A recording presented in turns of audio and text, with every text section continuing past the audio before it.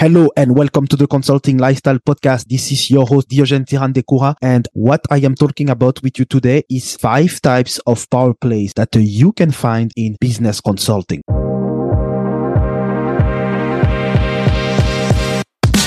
Welcome to the Consulting Lifestyle Podcast.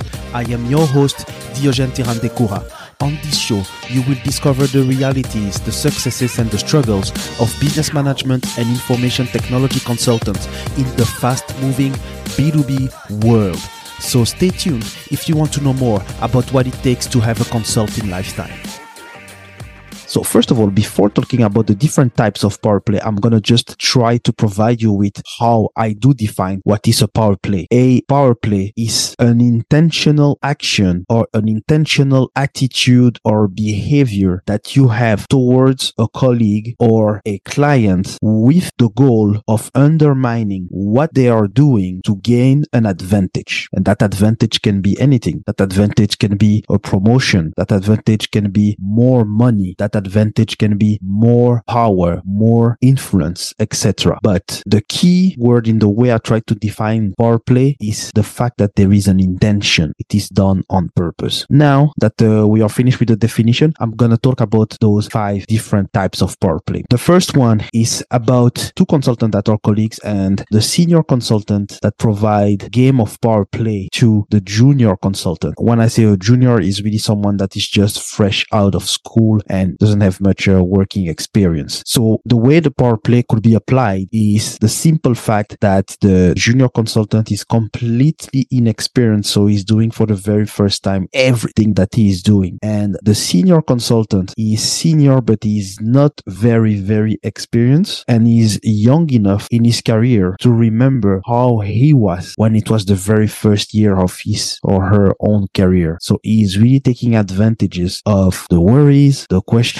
the uncertainties, or the lack of confidence, the lack of assertiveness that the junior consultant might have. He or she can make the junior consultant believe that their work, however how great their work is not good enough, or it's just not enough because it's not in the standard of the organization or it's not in the standard of the team. But actually, that junior consultant is actually overperforming what that same senior consultant was doing when they were in the same position. The other intentional act that the senior consultant can do to the junior consultant is to give them tasks that they know it will be impossible for them to shine, either by the nature of the task, because that task has to be done by someone that is more experienced, or by putting them into situations in which they can only lose. I have seen that happen, and I'm afraid it happened way too often. The second type of power play is the power play when there is a collaboration between the consulting company and then the client company. So the power play of the consultant over the client. And one power play that is pretty evident, and I think a lot of clients can worry about working with consultant because of that, is that the consultant uses her or his knowledge of the solution that will be provided to overcharge the client. So a solution that actually should cost 100k is charged 500k just so that the consulting company doesn't have to worry too much about their own sales pipeline, or they can train some juniors to do something that could be done way quicker and way more efficiently with maybe much few people that are maybe more experienced or just more suited to execute the work to provide the solution for the client. Another way of applying that power play is to not providing realistic deadline. So not providing realistic deadline doesn't always lead to overcharging, even though it can be linked to that. But because of the lack of knowledge about the way the solution has to be implemented and provided, you as a consultant decide to provide unrealistic deadlines or mislead the client about it. Another one is still related to the fact that the consultant knows more about the solution than the client, is to not provide a proper knowledge transfer, not provide a knowledge transfer strategy, and not completely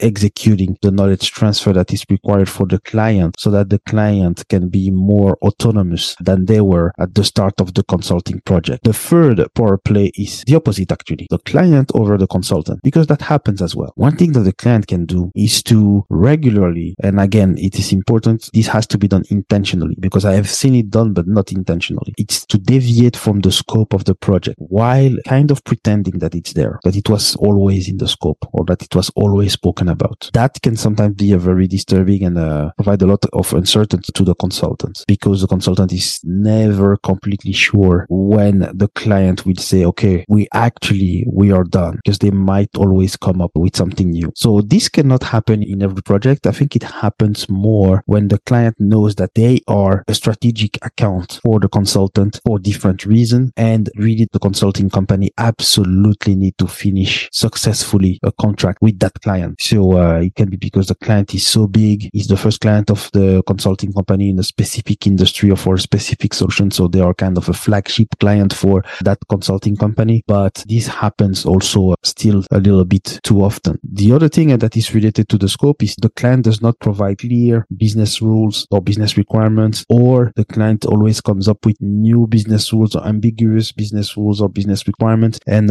they tend to use that baton again against the consultant whenever they feel it is a good opportunity to do it, and trying to blame the consultant because the delivery is incomplete or not good enough, or they did not understand the requirement or did not understand the business rules, etc. So this is also something that I have seen when the client wants to apply power play over a consultant and over a consulting company. Now I'll be talking about a power play that happens pretty much more inside. So either you have an internal project that the company has their own internal project, they don't call upon consultant, they have their own expertise inside, or a project where there is the client and then there is a consulting company, but still that power play is happening inside the client company. And it is a power play between the business, meaning the operations. So if it is a procurement project, it will be the procurement department, and IT. So IT, information technology. So the people that are expert in the tools or that are administering the tools and the systems. So the type of power play that I have seen is from an operations perspective, you will blame IT for a solution that was not well implemented or not well selected, or the business was not well informed or not well consulted. And even though the project maybe has failed or is not as satisfactory as what was initially planned for business reasons, business will still use those excuses to blame IT. And a little bit like the previous power play between the client and the consultant, it's also when business does not communicate their requirements properly to information technology. And then in turn, information technology has not gotten the whole information about what needs to be told to the consulting company, and it has a snowball effect to the company. And again, another way for the power play to be applied between the business and IT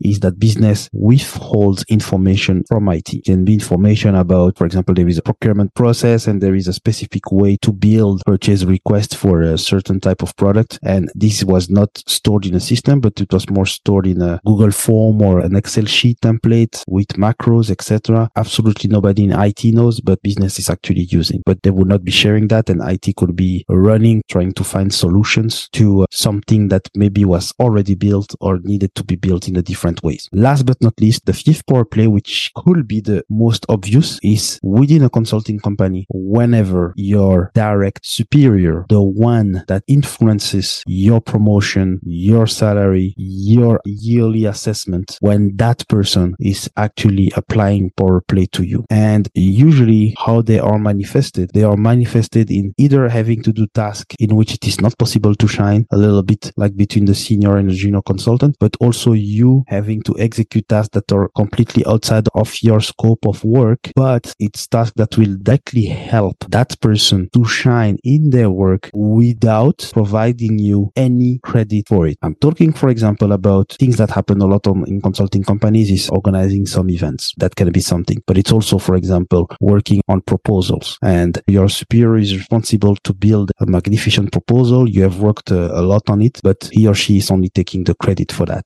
mostly when the proposal is successful. It can be a presentation, PowerPoint presentation that needed to be done for pre-sale, for an industry conference, for anything. You have helped that person like crazy. You have provided great slides. You have made great research, but you don't get any credit for it. It's only the person that is presenting that is doing that. And usually that person has a relationship with you in which they will make your yearly review. They will make your yearly assessment, your project assessment at the end of the year or at the end of the project. So you know you have to execute well for them, but you're not sure whether or not you will be rewarded. And they know that you're not sure whether or not you will be rewarded according to the effort and the results that you have provided. So they apply some form of power play to you. you. And for today, it was these 5 types of power play that I have seen several times done in consulting. So I'm going to repeat. The first one is between the senior and the junior consultant. The second one is between the consultant company over the client. The third one is the opposite of the second one, meaning the client company over the consultant or over the consulting company. The fourth one is within the same company, the department of IT versus the department of business. And it's actually more the business department providing pressure or providing a power play against IT. The other way around happens as well. I will not be totally reductive or discriminatory because it happens as well in the other way around. And then the last one, last but not least, maybe something that is pretty obvious is when your direct superior, the one that is doing your assessment, the one that is on which you depend to have a promotion, to have a salary raise, to have a bonus, to have a more vacation, etc., that power play is applied and you know that it has a direct impact to how your year will be assessed. So this was all I wanted to say about the topic of the types of power play in consulting. If you think I have forgotten or if you think I have misrepresented one of the types of power play I spoken about, please don't hesitate to let me know. Just send me a message on LinkedIn or send me an email, which is diogene@erphappy.com. So diogene@erphappy.com, erphappy.com. I will be very happy to hear from you and try to answer as well as fast as possible. So I'm very grateful. It's more than 100 episodes of podcasting. I'm very grateful to be able to do that and also to be able to interact with you. I can see that there is a bit more interaction since the season 3 has restarted. So I'm very excited to again talk with you next week. Thank you. Bye-bye. Thank you for listening to the Consulting Lifestyle Podcast.